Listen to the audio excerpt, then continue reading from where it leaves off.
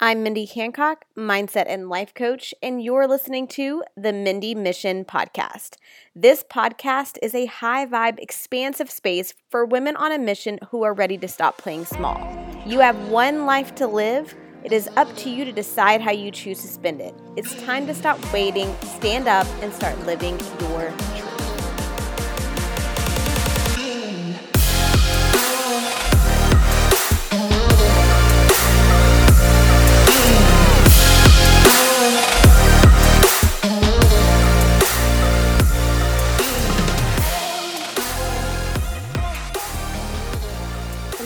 Hello, and welcome back to another episode of the Mindy Mission Podcast. Today on the podcast, I got to interview Regina Lawrence, and Regina is a corporate attorney who bottomed out on her office floor in panic attacks and is now running a coaching business where she focuses on assisting people to get to the root cause of their stress and anxiety so that they can live a more peaceful, productive, and profitable life.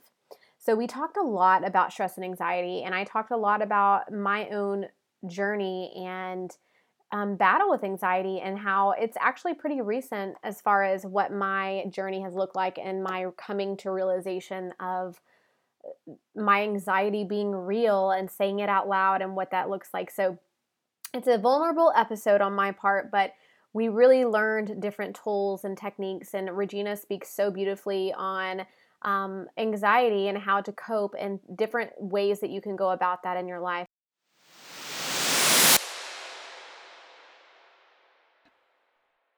Hello, everyone, and welcome back to another episode of the Mindy Mission Podcast. Today on the podcast, we have Regina Lawrence. Welcome, welcome.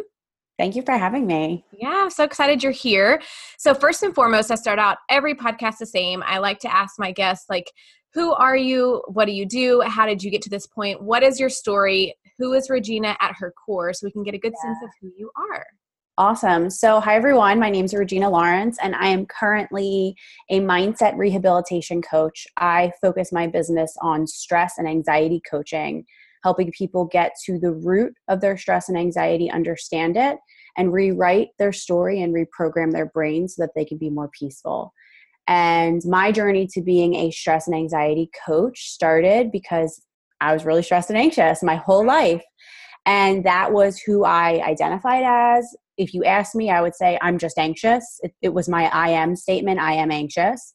And I used it to my benefit as long as I could. So I put myself through college. I put myself through law school. And in my first couple years of practice, I was probably in my 5th year of practice, I was handling a case for a big client and started feeling the heart racing and the sweating and the shaking and was like, oh no, and got out of my office chair, went over to the door, closed it, and then I didn't know what to do. So I just laid down on the floor and I stretched my arms out. I put on a Headspace meditation app and I laid there and cried. And I said to myself, I can't live like this anymore.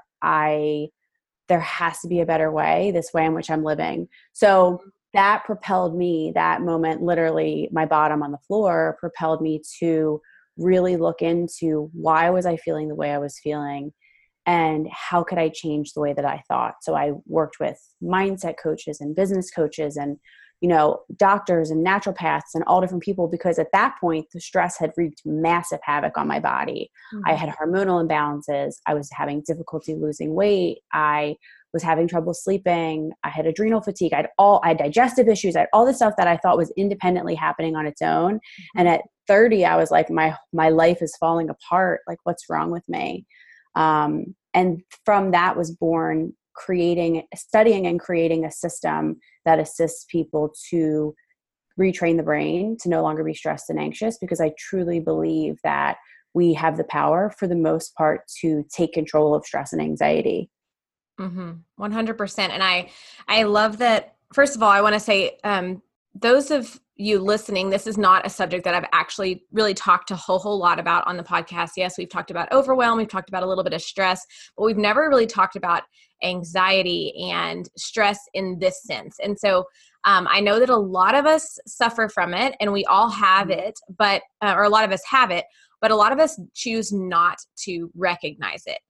for what it is. And like you said, you were having all these issues, but you were looking at them as standalone issues, or, the same thing for me, where once I hit 30, I felt like my body just changed and I couldn't figure out what was going on. Like I no longer could lose weight. Same thing. Like I felt like I would do things and it wouldn't work. And then I would, sleeping, as well, or, just being literally tired all the time. And I felt like I was living in this world of, I would stimulant to go throughout the day. And then you couldn't sleep, that kind of thing. Yeah. So I know exactly what you mean by that. So whenever you were in that position and you were on, the floor of your office and you were in this like space of, okay, now I've got to figure out something. I've got to make a change.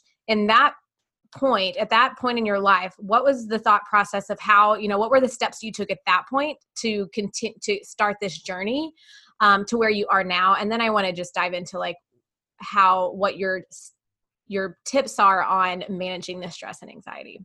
Definitely. So the very first thing that I did was I gave myself permission to change, because I thought that I had to be that way forever. I just thought it was who I was. And with any big change in life, we have to give ourselves permission, because we've been in that standard of living for so long. Mm-hmm. So first I gave myself permission and I said, Regina, you don't have to live a life that's this painful anymore. And that was the first thing. The next thing that I did was I started to get into the world of self-help a little bit, because I was very much like self-help books. Like, give me a break. Like, I was like so snooty about it. I was like, I'm a smart girl. I went to law school. I don't need a self-help book. Now I like laugh at that, because if you see my shelf, it's like everything and anything, Mm-hmm. And I started to get into that, but as I started to explore Tony Robbins and different people. I loved it and it really resonated with me, but I didn't know how to do it. I needed accountability, and I also needed to like figure out retraining the way that you think and the way that you look at life is like undoing. For me, it was undoing 30 years of programming. Mm-hmm. So I hired a coach, and he became my business and life coach.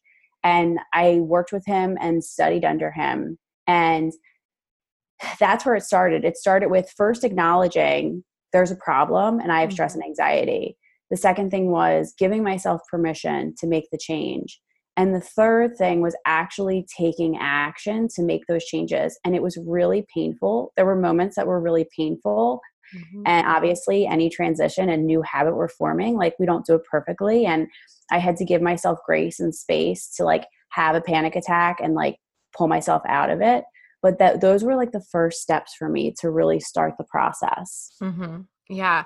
And I want to say too, I want to ask your opinion on this, because it's true for me. So I'm speaking from like personal experience as well, that for a long time when you're trying, like I tried to tell myself that what I was feeling was, I guess, just normal. And that it was something that I could manage on my own, and I didn't need to tell anybody about it. I didn't need to talk about it. I didn't need anything. It was just who I was. It was a part of my life. I remember seeing my dad, work through anxiety and things like that my whole life. So I always thought that this is just who I was, and it was not anything. But I also felt in the back of my head, I kept thinking, if I say this out loud, what will happen?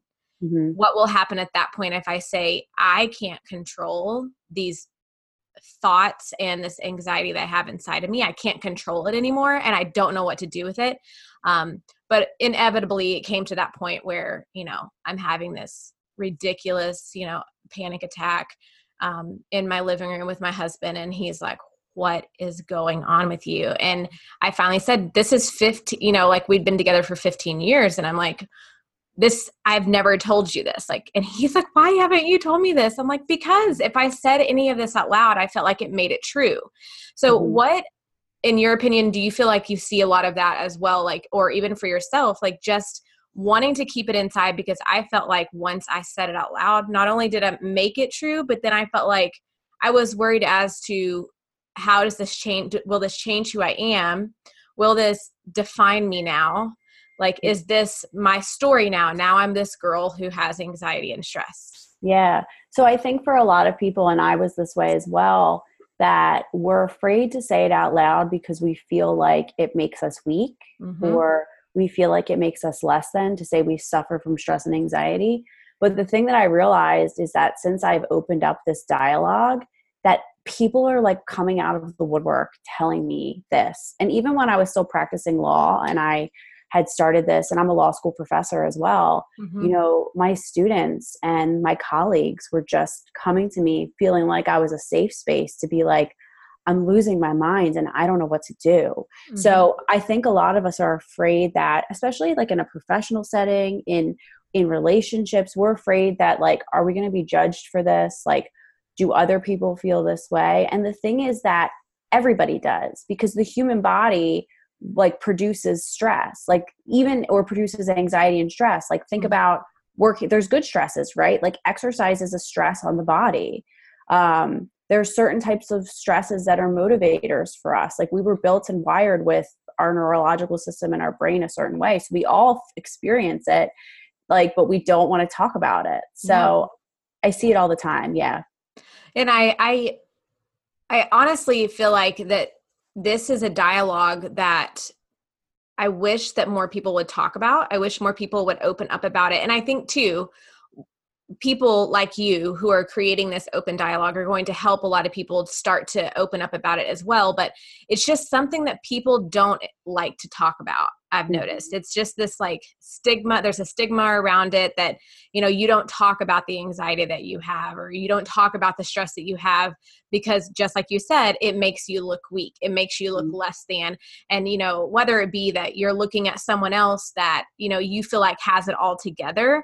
But a lot of times on social media, we're seeing a highlight reel of someone's life. It's not always, and you don't know what's happening behind closed doors. Right. You don't know what's happening if they're having a panic attack on their office floor or their bedroom floor. You don't know those things. They're not putting those on social media. And I think that contributes to some people's anxiety, yes, but also contributes to the fact that they are afraid to open up about it, because these people that they see, the perceptions they have of other people, maybe in their industry as well, they feel like, you know, they have it all together. If I show weakness, people aren't going to think as highly of me. But what I have learned to be true is that and in your case too, showing that you are human is key.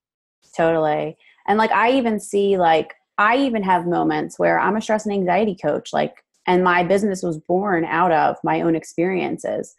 And I do a lot on Instagram, and I do a lot on Instagram story. And sometimes I have a moment where I'm having a really, really shitty day, and I'm like, oh, I shouldn't show that. And I'm like, no, I should show that. People should see that. And then I even question myself where I'm like, you know, like, I'm a stress and anxiety coach. Like, should I tell them I'm having stress and anxiety? You know, because we are conditioned right now where everything's a pretty picture and a pretty scene.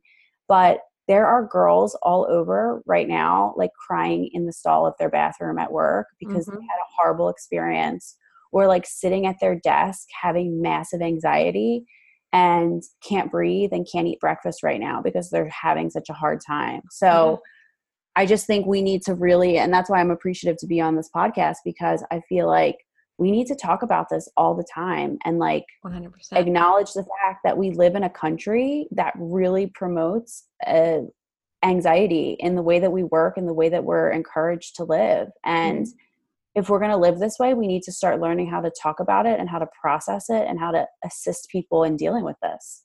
Oh yeah. Yeah, for sure. And it's all about too, I think, when it comes to anxiety and relates, since we just kind of talked a little bit about social media, when it comes to social media, I have known for myself what I had to do is literally, like, if I find something that is causing me anxiety, or someone who's causing me anxiety, when I see their things or, you know, watch their stories or whatever, because most likely when it comes from this space, it's if you get into that comparison trap or whatever, and it causes you anxiety, it's just, I unfollow, I quit watching their things, because my energy and the way that I show up for me is more important than, you know, the way that I than following these people who are giving me the anxiety or making me feel less than.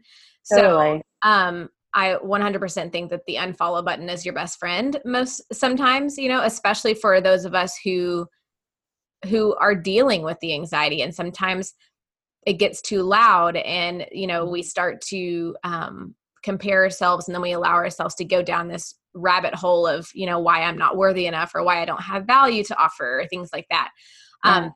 And I want to bring up this point and talk to you about this, because I think that you could provide some value and shed some light on maybe tips on helping with this. Because for me, I realized that I'm a teacher full time. So during the summer is when this is what I have found to be true. When I find myself by myself, that's when my thoughts get too loud, and that's when my anxiety becomes even more hard to manage. So as a teacher, I work full time Monday through Friday. Saturdays and Sundays, I spend a lot of time with my husband or family or friends or whatever. And I'd always just thought that I didn't realize that the wanting to be around people was a coping mechanism for me. And I didn't even realize it. I just always wanted to go and do and be around people. I didn't really even if it was just sitting with my husband and watching TV, like not even having to have a conversation, I just needed to be with someone else. And I didn't realize that I always told myself it's just because you're like a goer and a doer and you're an extrovert. It's not anything else. But then I realized that every single summer break, I always had something to do. I always had, grad school, or I was, I worked a part-time job or did something during the summer that kept me busy. And this past summer was my first summer that I wasn't in grad school anymore. I didn't have a summer job.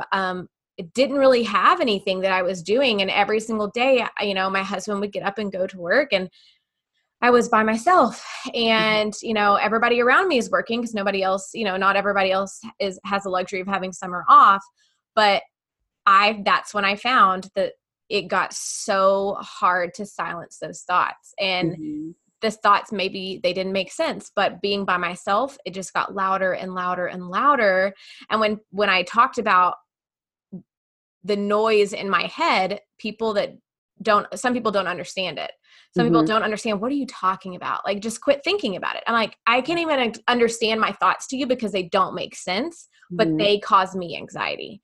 And being by myself, they just would get louder and louder. And that's what I think put me over the edge and that's where I had my first, anxiety attack. So does that resonate with you when I say thoughts get too loud? And how do you, what are your tips on helping someone who says, I can't be by myself? Like, if I'm by myself, that's when my anxiety is high. My thoughts go crazy.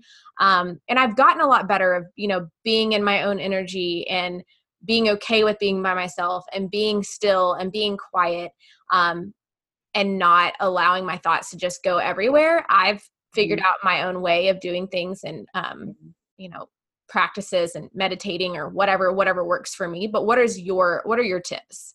So I definitely had a similar experience. I'm always going. And I would actually get to the point where, like, it would be a Saturday and I've been going all week, and I'd be sitting on the couch watching TV for like a couple hours. And then I'd be like, that would start to give me, I would start to feel anxious from that. Like, I got to, whatever. And so I always say, and this is like a certain type of brain that does this. It's like a certain type of human being that does this. It's usually like the achiever, the type A, the person that wants to do everything all the time. And so a lot of times in that personality type, and I'm speaking for myself because I've been that personality type, whatever is causing the racing thoughts and the anxiety is deep in the core of who we are. And so the way that we cope through life, and it starts in childhood, is that we don't know how to cope. We don't know how to deal. We feel like we can't talk about it. And so we just fill our schedule and we fill our lives. And like for me, I was a type A, high achiever. That's how I found value. I'm from a family of addicts, and I was one who wanted to not be like anybody else. And so I found my value in doing, being codependent and doing for everyone. And what I realized when I got to the heart of my stress and anxiety was that this was just a way for me to cover it up.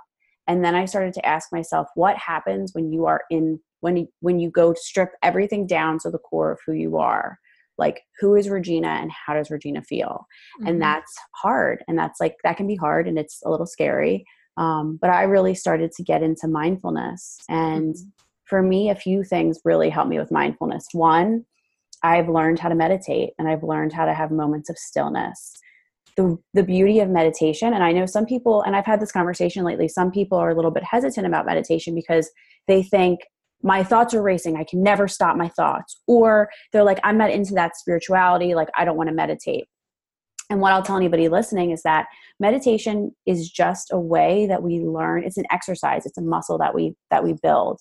And it's a way that we learn how to see our thoughts. We don't stop our thoughts, but we learn how to manage them. And like I heard this example, it's an ability to, just as you would stand on the side of the road and watch cars go back and forth, that's how we learn to look at our thoughts. So they're still happening. Even when I sit there and meditate, sometimes I'm like, I got to get my car serviced. I need to do this. I got to follow up with that person.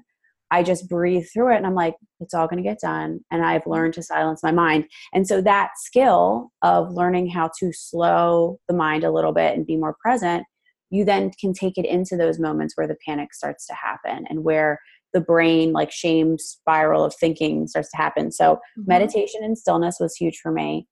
I have a lot of energy, so I have to work out. I work out 5 or 6 days a week because if I don't, like, God help the world. I'm a lot to handle. Right. I am a coffee drinker. If I'm too caffeinated, I get insane. The brain starts racing, especially if I'm like working and I have thoughts and I'm going and I'm like, ooh, coffee, stimulants, blah, blah, blah. I become insane. I find that if I'm drinking alcohol the next day, even if I'm not drinking a lot, sometimes, and if I'm alone, I start to feel the brain go. So I have to watch my alcohol consumption. So a lot of it is figuring out your triggers. And like for you, being alone was a trigger.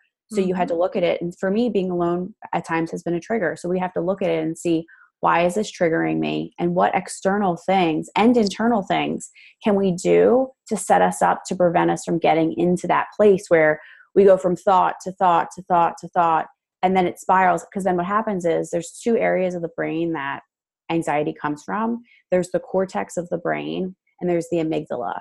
The cortex of the brain is when you have thought, spiral. That's all your cortex rational brain, right? But once that goes and starts spinning, it triggers your amygdala. So that's when it's fight, flight, or freeze. When you start sweating, the heart racing, the physical reactions in the body. So with somebody like us who has that spinning brain, it's best to try to figure out ways that we can stop the brain or rationally at the very beginning when we're being triggered. Because if not, once you start that tailspin and you hit the amygdala and the physical reactions start to happen, it's really hard to stop that once we get to that place. 100%. And like for me, that's the same thing. And the being in my, like being by myself, being still was something that I really dreaded for a really long time. And I'm not going to say every time I'm by myself or if I meditate, every time it's easy. Like you said, sometimes my thoughts are a million miles an hour, or so there's some nights when I lay down and I'm like, I literally cannot shut my brain off in order to like just go to sleep. And once I go to sleep, I am fine. I can sleep all night, but it's that sometimes when you have that, you know, all of these thoughts and I know what you're talking about, spiraling, because for me too, I will start to think about something that leads me to think about something else, that leads me to think about something else, that ends up spiraling me down some rabbit hole. And I'm now thinking about something that happened 10 years ago. And it's crazy how your mind can work and how it spirals into these like weird thoughts of that. Even for me now, I have to also tell myself, one thing that I've told myself when I start to feel this like anxiety from a thought or a lot of thoughts in some cases, especially when I'm by myself, if I start to feel this way, I ask myself, like, is this happening? Is this really happening right now? Yeah. Is this something that is like really life-threatening, or is this something that's really happening in my present right now? Or is this something that I'm worried about? Is this Yeah. something that I'm worried about could happen? If it's not happening right now, I try to like, okay, take a deep breath. Like, this is not happening. Like, we're not stressing over something that hasn't happened. Mm-hmm. Because I have always been a worrier. I worry about not being in control of things, or not, because type A, we want to be in control. We want to, Totally. know all of the things that are going to happen from point A to point Z. But but I just had to realize that sometimes I can't be in control of everything, and that worrying literally does nothing for me. But I've always been, as a child, I was a worrier. As a child, I was that child who would go to school, and if I didn't have my normal teacher, I had a substitute. I was that child who didn't function well with change. I was that child who, I remember my mom was a stay-at-home mom for a lot of my life. And I remember vividly coming home one day and my mom had rearranged my room, and I had a flip out moment. I remember it so well that like my mom was even like, what is going on with you? But I could not verbalize why I was so resistant to change. But at the same time, now looking back as an adult, the same time that all of this was happening, my dad was going through a lot of anxiety and depression. And I remember seeing him, Yeah. trying to cope, and I remember seeing all of these things with him. And so I remember coming home that day, she had rearranged my room, and I had a full on like fall out on the floor, screaming, crying, you have to change it back. You have to change it back. And she's like, why? Like, all I could understand was my brain would think that something bad was about to happen. Like, change meant bad. Yeah. So as a child, that's all I could associate it with. So as an adult, I'm a lot better with change now, but I have always been that person who, I had I didn't do well with change. I didn't do well with this, with the unknown and not being in control of it. Yeah.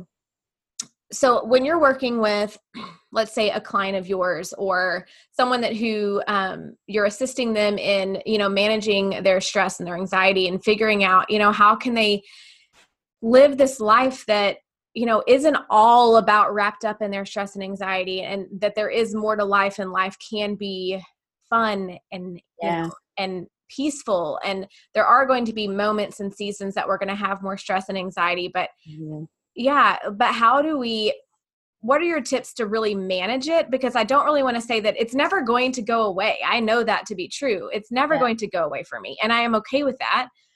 But I do know now things that I do that help me. No, they're not going to help everyone, but they help me feel better, or manage it better. So what are some tips that you would give the listeners who are like, oh my gosh, this is me. I have anxiety. I have racing thoughts. I don't like to be by myself. What are some tips for them?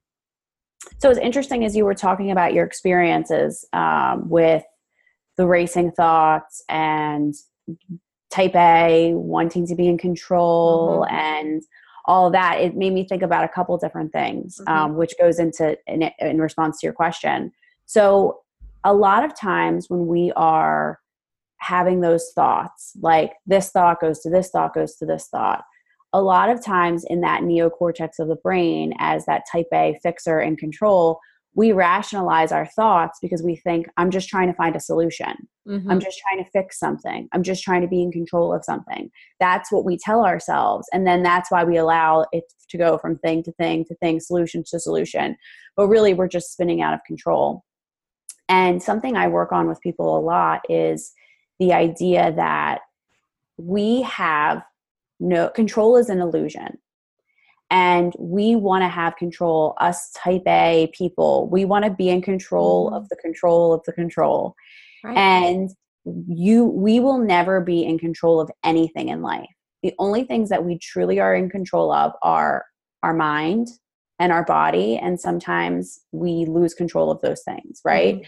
So we really spend a lot of time working on that control issue, letting go of some control in all areas of our lives.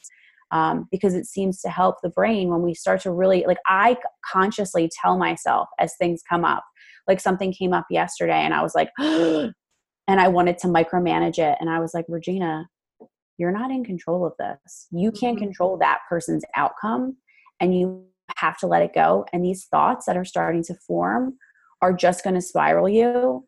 And they're literally that situation out there that you want to fix. It's not going to get fixed. You can't control it. So that's the first thing I always work with people on, is thinking about the control. And then also thinking about a lot of our stress and anxiety, and you touched on this a few minutes ago, comes from fear of things that are not real. Mm-hmm. So we start to think about something, and we think about something in the future, and we stress, and we think about how are we going to control it. Essentially, it boils down to how are we going to control it and what are we going to do? Mm-hmm. And that we are in fear in those moments when we're looking at those things. And so I have started this process where I had a moment recently in my business where I was feeling anxious. And I was like, I had to check in with myself and say, why are you anxious? Well, I was feeling anxious because I was scared. Why are you scared? I was scared of all of these scenarios that I made up that were going to happen in my business if I didn't succeed or if I didn't do this right. And I was like, none of that has actually happened. And you're making yourself physically sick and paralyzing yourself in fear right now. Mm-hmm. So let's take a step back and acknowledge that you have made up a complete story in your brain based on maybe past experiences or what you've seen other people go through. And let's let go of this fear, right? So I just, when you start to feel that happen, I always like to say to my clients, have a conversation with yourself like you would with your best friend. Where if my best friend came to me and she was like, oh my gosh, and this happened, and I'm worried about this in my business, or I'm worried about this in my marriage, and what if this happens, and what if that happens? I would be the rational friend who would say, that hasn't happened. Right. Why are you worried about that? Like, stop worrying about the future. You can't control it, right? But for ourselves, we're not our best friend. So I've started this exercise where I will sit down and write, and I actually write myself a letter, and I talk to myself through a spiral that I feel happening and get it all out and really try to separate myself from myself and have a conversation. Because in those moments, a lot of times the only person that can stop it is you. And you go, like, anybody can talk to you and say, don't think that, that's not the case, but we have to go through that process ourselves. And so acknowledging, don't pretend it's not happening. Don't pretend that you're not like sweating and you're like nervous, but like acknowledge it, be like, holy shit, like I'm having a moment. Why am I having a moment?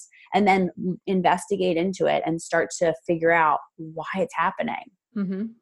Yeah, I agree. And I think journaling is something, or writing a letter is something that's really powerful for me too, because at the end of the day, it's all around, for me, it's like, what do I really know to be true? And I have to really come back to that, like that thought of what do I know to be true right now? And then just sitting with that versus allowing it to just continue to spiral. But I also want to say, because when I first decided to was forced to, like, through a panic attack, say, I don't know what to do at this point. Like, I am at my wit's end. I don't know why I feel this way. I don't know, like, and it's the smallest of things that might set it off, that spiraled me into that. It was the smallest thing that made me have a thought, that made me have another thought, that made me have the complete panic attack. So when I was in that moment and I finally just said, okay, out loud, I have anxiety. I can't deal with it on my own anymore. I have to say this out loud. I have coped with it. I figured out ways that work well for me, but I'm at the point where I can't do it anymore. And I was at that point and I said it out loud, and I went down the road of like, okay, talk to my husband about it, talk to my mom about it. She's a nurse. And like, she's like, this is normal. Like, this is okay.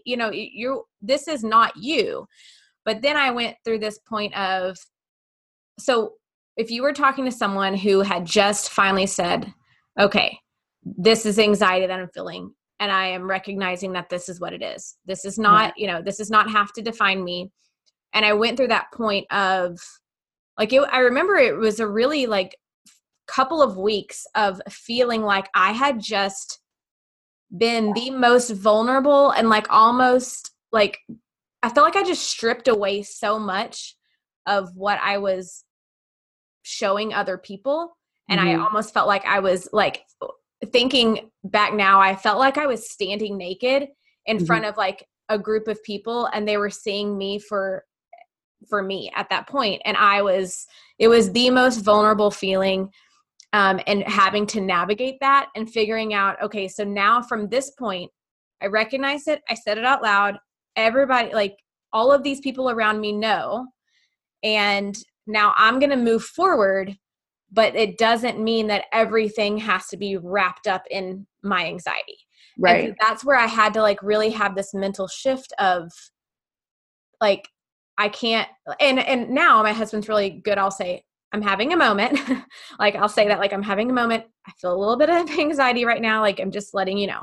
And he knows too, like he'll say, like I have like weird OCD thoughts too, like small things. Like I need to go, like I'll force myself to go back and check something to make sure that I did it, because if I don't, it'll control me, things like that. But how would you tell a person to navigate this newness of like, it doesn't have to define you. You aren't your anxiety. It may be a part of you, but it doesn't have to be who you are. And that's where I felt like I was in a really weird space for a moment, because I felt like I felt like now this is who I am and everything is going to be wrapped up in this. And even my husband was like, Mindy, this is not who you are.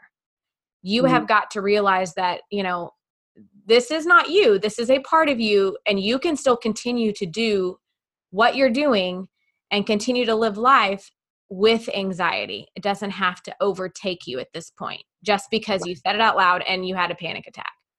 So how do you help clients navigate from this point when they finally just like recognize it for what it is and they're scared out of their mind? Because I remember being so scared and so unsure, because this was a point where I wasn't in control. So when I have people come to me and they've just like acknowledged and realized like that they are suffering from anxiety as a result of the stress in their life and inside of their heads, the first thing, so like when we make a statement, when we say I am X, I am stressed, I am anxious, whenever we say I am anything, we are making that a part of who we are. And so the very first thing, it might sound funny, but I want to change the identity that we have. So when I started to work on my stress and anxiety, I knew that stress and anxiety was a really big weakness for me. So every morning when I would get up to journal and I would get up, I'm really big into mantras and to affirmations and to saying things, because if we keep saying things over and over and over again, it eventually changes the way we think. So I stopped saying I am stressed and I am anxious. And I started saying the positive of, what do I want? I want to be peaceful and I want to be present. So I started every day with my journaling saying, I am peaceful, I am present. I am peaceful, I am present. And even when I started to have moments where I'd be like, I remember sitting at my desk and I was like, I would feel it coming and I was like, nope, no, not today, Satan. And I would just like breathe and I would say, I am peaceful, I am present, I am peaceful, I am present. And that practice like really starts to change. And that's with anything you want to change in your life, with any goal that you have. You always have to forward vision cast it and really speak it into your subconscious mind and change the relationship that you have with stress and anxiety and change the fact that you feel like it's a part of you. It's not a part of you. It's something that the body does. Right. It's a reaction of the body, but like it doesn't define you. It's not who you are as a human being. So I start with that little thing with my clients, and I have them when they're having that moment where they're, you know, starting to feel the anxiety creep up. They stop. I tell them, stop whatever you're doing. If you can take a walk and breathe and have a conversation with yourself. And like, I like to like put my hand on my chest and like pat my chest as I'm breathing and say, I am peaceful, I am present, I am peaceful, I am present, and reset and walk away. Yeah. Yeah. I think when you talk about your chest, that's a lot of what I do too. When I still feel it coming on, because naturally when I start to feel it come on, that's the first place I feel it is right here in my chest. Like it feels like I can't breathe. I don't, you know, Totally. And so I do the same thing, but when you said go for a walk, I also say, you know, whatever you need to do to change your environment, I like to do that too. So like if I'm at home and I feel like I am stressed or I feel like my anxiety is getting high, then I have to change my environment to Yeah. change the way my mind is thinking. So sometimes it's like I need to go for a walk, or I need to get in my car and I need to go somewhere. I need to go to a coffee shop. I need to change my environment, do something to get me out of that space that I'm in that headspace, because I've learned that that's one of the keys for me. If I just sit here and sit in it and not allow myself to do something to get out of it, I have to take action to get out of it. Otherwise I'll you have to change the energy, you Yeah. know, it's like that. And this is a principle that applies to so many areas of life, whether you're having panic, change your energy and change your environment. If you're working and you're really struggling with your business or whatever you're doing, change your environment, like go for a walk, like do something different. I do that constantly, like, because we can't stay in this perfect peak state all the time, but we do things to help us get in and out of the peak state, and changing your energy and changing your environment and your zone is like so powerful, especially when you're feeling anxious. Yes. And I think establishing a morning routine is something that is key for someone like myself or like you who has anxiety, and like being able to start that day. And this is something I've been working on myself, is establishing a morning routine where I can feel very calm and peaceful and grounded and ready for the day versus anxious, because that was the complete flip side. That's what I felt most days, is getting up, racing the clock, getting out the door, and then starting my day that way. And when I do, morning routine of, meditation and things like that, and I start from a calm space, my day goes totally different. So I always think that and it doesn't have to be anything big. Mine's not like some hour-long, thing. But it can be like, for me, it might be 30 minutes of like meditation, journal, a little bit of just sitting in the silence sometimes, that I have start to learn to enjoy, which I used to, I didn't enjoy. My mornings were very always, fast, and I would make sure I had on like the radio, something to silent, to get my mind off of anything else that I was worried about. Yeah. So being able to spend that time with myself has been really helpful for me. Totally. I'm a big proponent of morning and evening routines, and they don't have to be very long. Like literally 10 minutes in the morning can change the course of your day. It's when we wake up in the morning in a state of stress and we're rushing around. And this extends, and this is something that I've really tried to do, and I'm not always perfect with it, but like, I don't think we should wake up and look at our phones as soon as we wake up and scroll social media and look at the news, because you're immediately stressing yourself out and your cortisol levels are raising. So like, I used to wake up, roll over, my alarm's on my phone. I would look at it. I'd look at my text messages. I'd look at my Instagram. I'd look at the news. I'd read my emails, and my heart would be racing, and I didn't even get out of bed yet. So I actually have all notifications are turned off on my phone. Like if I have text messages, I don't see the mark. My Instagram notifications don't pop up. My Facebook I have to open the app to do it.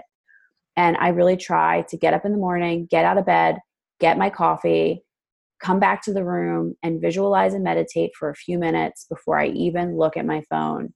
And that makes such a difference. Like we're literally conditioning ourselves with our little cell phones to wake up in fight or flight every day.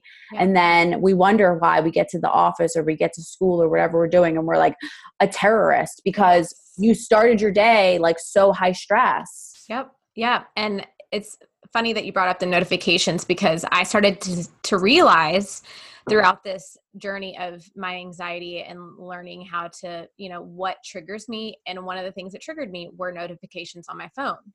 And every time I would hear the ding, or I would see the red bubble on my iPhone of like, I would feel the sense of anxiety that I had to look at it or see it, get it to go away. Like it was a source of anxiety for me. So about 2 months ago, I turned off all notifications as well. And it's been the best thing that I've done, because I don't see it. I don't hear it. It's like out of sight, out of mind kind of thing for me.